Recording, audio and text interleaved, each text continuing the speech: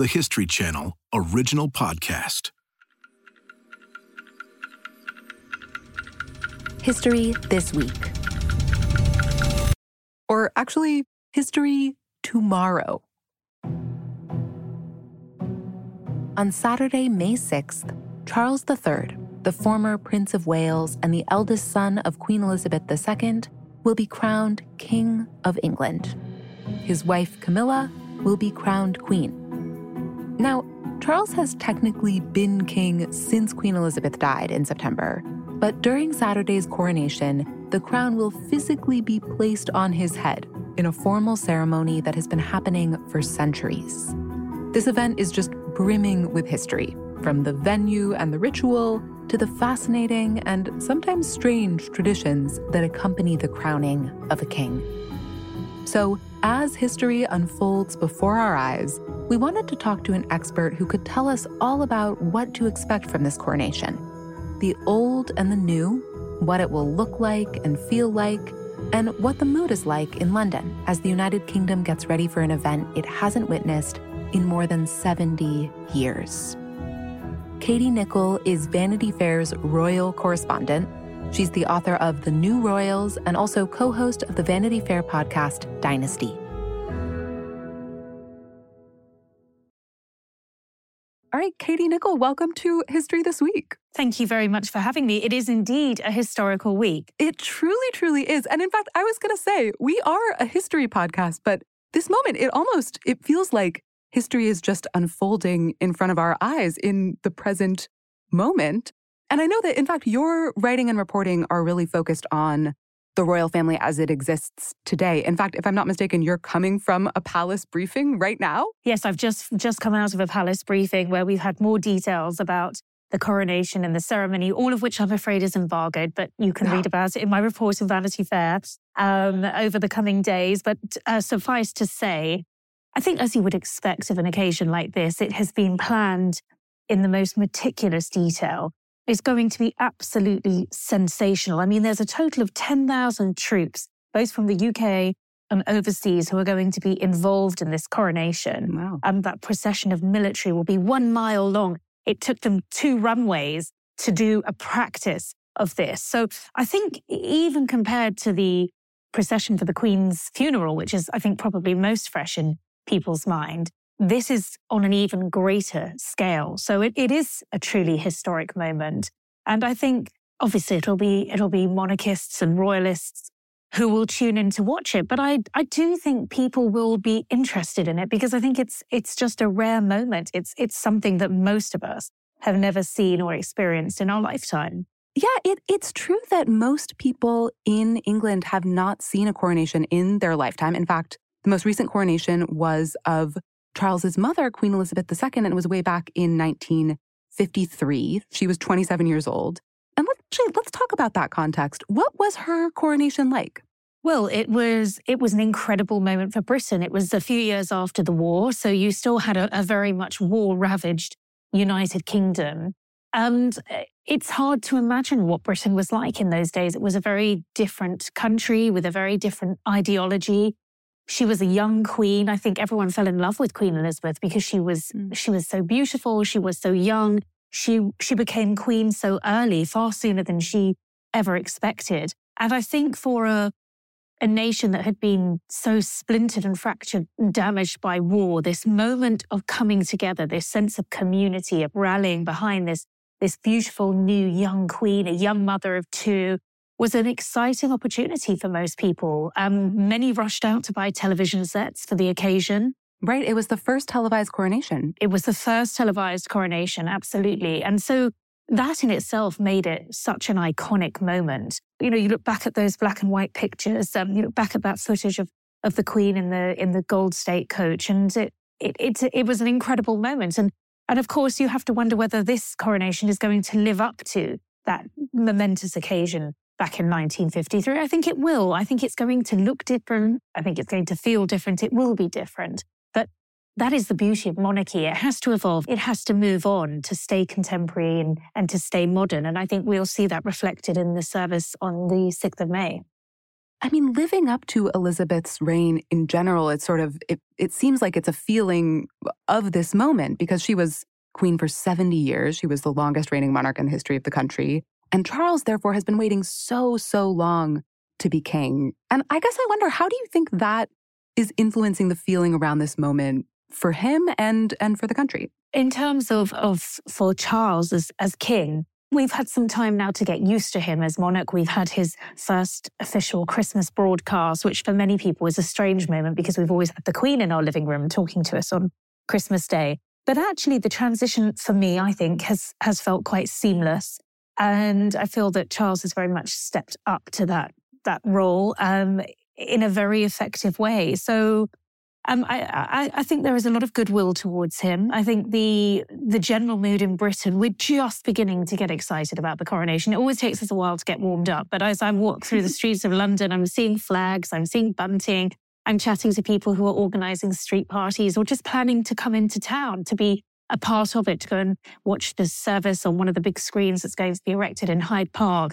And when you think back to 1953, the way that people would clamour around perhaps a neighbour if they didn't have a television set themselves to witness this moment, we're going to see something on a completely different scale. I mean, this coronation has an emoji all of its own. It's going to be streamed and watched in so many different guises. But I think actually most people are going to want to watch it on the BBC, on their TV if they can't watch it in person. And in that respect, it's not going to be that different to 1953 at all. It's a moment where people will be glued to their TV sets. I'm really feeling, as you're talking, the sort of push-pull of the future, the present, the past, all kind of like, I don't know, battling it out here. You say there's this new emoji for the coronation, which of course is a first. There's the televised aspect, which recalls the 1953 coronation. I guess, in the mix of all that sort of like past, present, future, I do want to just drill down for a moment on Charles himself. Can you tell me, who is this man who's at the center of this whole hubbub? Well, he was the longest serving Prince of Wales. He served as Prince of Wales, the deputy, if you want the heir apparent, for 64 years. And so the man you saw as Prince of Wales is the man we have as king. It's not like he's had a personality transplant just because he's become king. The things that drove him as Prince of Wales are the issues that he still cares passionately about. He cares deeply about the future of the next generations and the generations to come. He cares about the planet. He wants his legacy to be as the eco-king, the green king, who did everything he possibly could to preserve and conserve the planet. I think he's a man who we've all grown to respect far more over the years when you consider the issues and the campaigns that he was actively talking about many years ago. He was seen as a bit of a joke. People didn't take him seriously. Things like environmental sustainability that now look sort of prescient. Yeah. And now he's been proven to be so right on so many things. But, there was a time when he was at the bottom of the polls. He wasn't popular. Camilla was reviled. I mean, when you think back 20, 25 years, it was a very, very different picture for Charles. A time when actually, many people thought he wouldn't make a great king. Well, fast forward 25 years. And here we have a man who I think most people would agree is better equipped, arguably, than any previous heir to take on this role because of the long apprenticeship he's had. One thing as you're speaking about all of that I'm thinking about is that, whenever you talk about the royal family, a long, long history is sort of never far out of frame. Of course, like that's part of the point of the institution is to refer back centuries. And then with Charles, he has so much personal history that he brings to this job too. I mean, of course, as you're alluding to, his marriage to Princess Diana, the dissolution of that marriage and her death, that was all a low point for him. Yes. In terms of his public life. And now he has become king. And a lot of time has passed even since that moment, which feels like relatively recent history. And it feels like he's having his moment. I think this feels like Charles's moment. The job that he's waited his entire life to do comes at a point in his life when he's happy, he's happily married, he's got the woman he's always loved by his side. The late Queen expressed that it was her wish that Camilla became known as Queen Consort. Well, we now know that she's going to be Queen Camilla. But we haven't had a king and queen since George VI and Queen Elizabeth. So it's a new landscape for all of us. And, you made the point earlier about following in the reign of Elizabeth. I mean, how can anyone follow that great example of service duty and devotion to her subjects. But I think Charles is going to have a pretty good job at doing that. And the point is, he's going to be doing it his own way. And I think that's where we'll see differences. Well, let's talk about that in terms of the coronation itself. So this ceremony is going to be taking place at Westminster Abbey, which has held every single coronation since 1066, which is just an unimaginably long time ago. But Charles, as you're alluding to again, he's kind of talked about modernizing the monarchy. He's very concerned about sustainability. He's concerned about not being a drain on the British taxpayer, especially at a time when people are struggling economically in the country. So I guess what I'm wondering is sort of, how do you think we can expect to see that in the coronation? What do you think we'll see that will feel old and what will feel new? Well, I think, the Abbey will feel old because that's been the venue for coronations, as long as time goes back. The structure of the service, when you hear some of those hymns and some of that very evocative music that's so synonymous, Zadok the priest, that is that sort of spine-tingling piece of music that you absolutely associate with the coronation, with all things royal. So you're going to get that sense of history, that sense of ancient ceremony and ritual through the incredible regalia that we're going to see, not behind glass cabinets at the Tower of London, but there in real life. The St. Edward's crown on top of the head of our new king. And, these are going to be moments steeped in history and bearing great historical significance. But we're going to see elements of the new, elements of the modern. There are going to be leaders and representatives from all different faiths who will be part of the procession into Westminster Abbey. You mentioned the word sustainability, and that keeps coming up in all the palace briefings that we've been having. And they've been at pains to point out that rather than have new robes that would be a great expense commissioned and made for the king and queen, they're going to reuse some of these very, very old vestments that date back hundreds and hundreds of years. So I think, that will, I'm sure, resonate with a lot of young people who will hopefully see how modern this king is, because recycling, reusing, sustainability, it's everything that Gen Z care about. And that's important because Gen Z is where Charles really needs to get greater level of support. That 18 to 24-year-old age group that really can't quite understand why we have a hereditary constitutional monarchy and perhaps don't really understand the man who's going to be wearing the crown.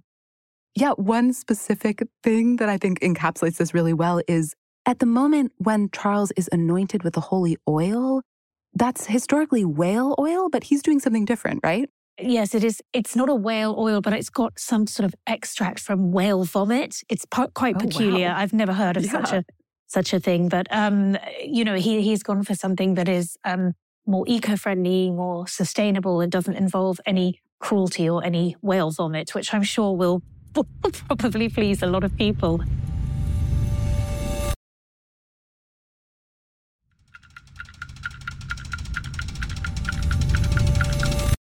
People will really be thinking about the monarchy and what it means and what it is in this moment of coronation, and perhaps thinking back to the last coronation in 1953. I'm curious, what do you think the monarchy means in England today, and how has that meaning changed since the last time we did this?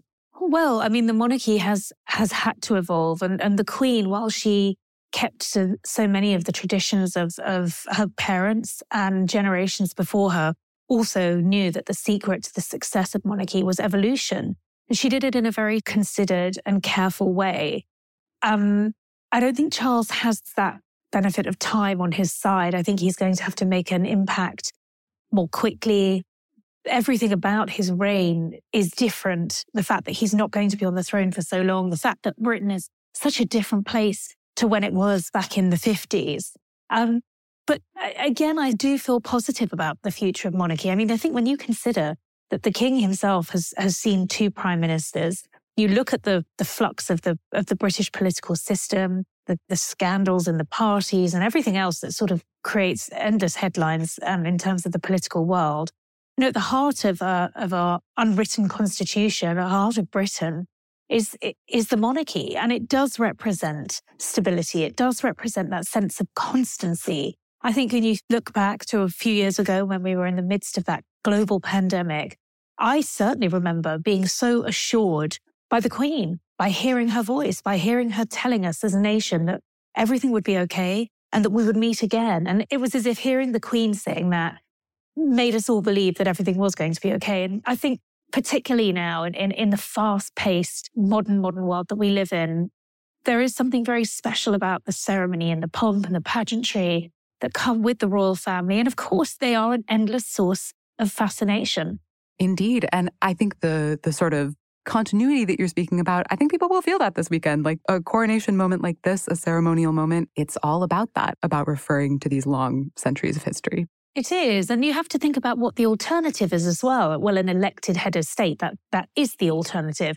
But, that would be a very different road for Britain to go down. And I think most people would feel that they'd lost a sense of British identity if they were to lose the royal family. And certainly the polls that have been commissioned in recent days suggest that not only has Charles's popularity surged since he became king, but support for the monarchy is above 50%. I think the last figure was about 64% in favour of keeping the monarchy.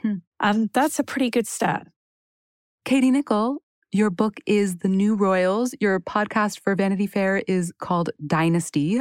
And I'm sure you're going to be covering the coronation, right? Are you going? I will be there. I will be covering it for Vanity Fair. I will be covering it for NBC, The Today Show. We've got a wonderful spot looking right onto the Abbey. And I've never covered a coronation. I have done royal births, royal marriages, jubilees, sadly, 2 royal funerals, never a coronation. So I'm very, very excited. I'm excited to watch it. I'm excited to have this wonderful ringside seat to history in the making. Well, thank you so much for talking us through it today. It was great to have you on the show. It was lovely to join you, and thank you very much for having me. Thanks for listening to History This Week. If you're looking for more royal history, check out some of our other episodes on Oliver Cromwell, the abdication of King Edward VIII, and Henry VIII, and on Anne Boleyn. For more moments throughout history that are also worth watching, check your local TV listings to find out what's on the History Channel today. If you want to get in touch, please shoot us an email at our email address, historythisweek@history.com, or you can leave us a voicemail, 212-351-0410. This episode was produced by Hazel May and Chloe Weiner. History This Week's story editor is Jim O'Grady, and this episode's sound designer is Brian Flood. History This Week is also produced by Julia Press, Corinne Wallace, and me, Sally Helm. Our senior producer is Ben Dickstein. Our supervising producer is McKamey Lynn, and our executive producer is Jesse Katz. Don't forget to subscribe, rate, and review History This Week wherever you get your podcasts. And we'll see you back in our feeds at the normal time this Monday.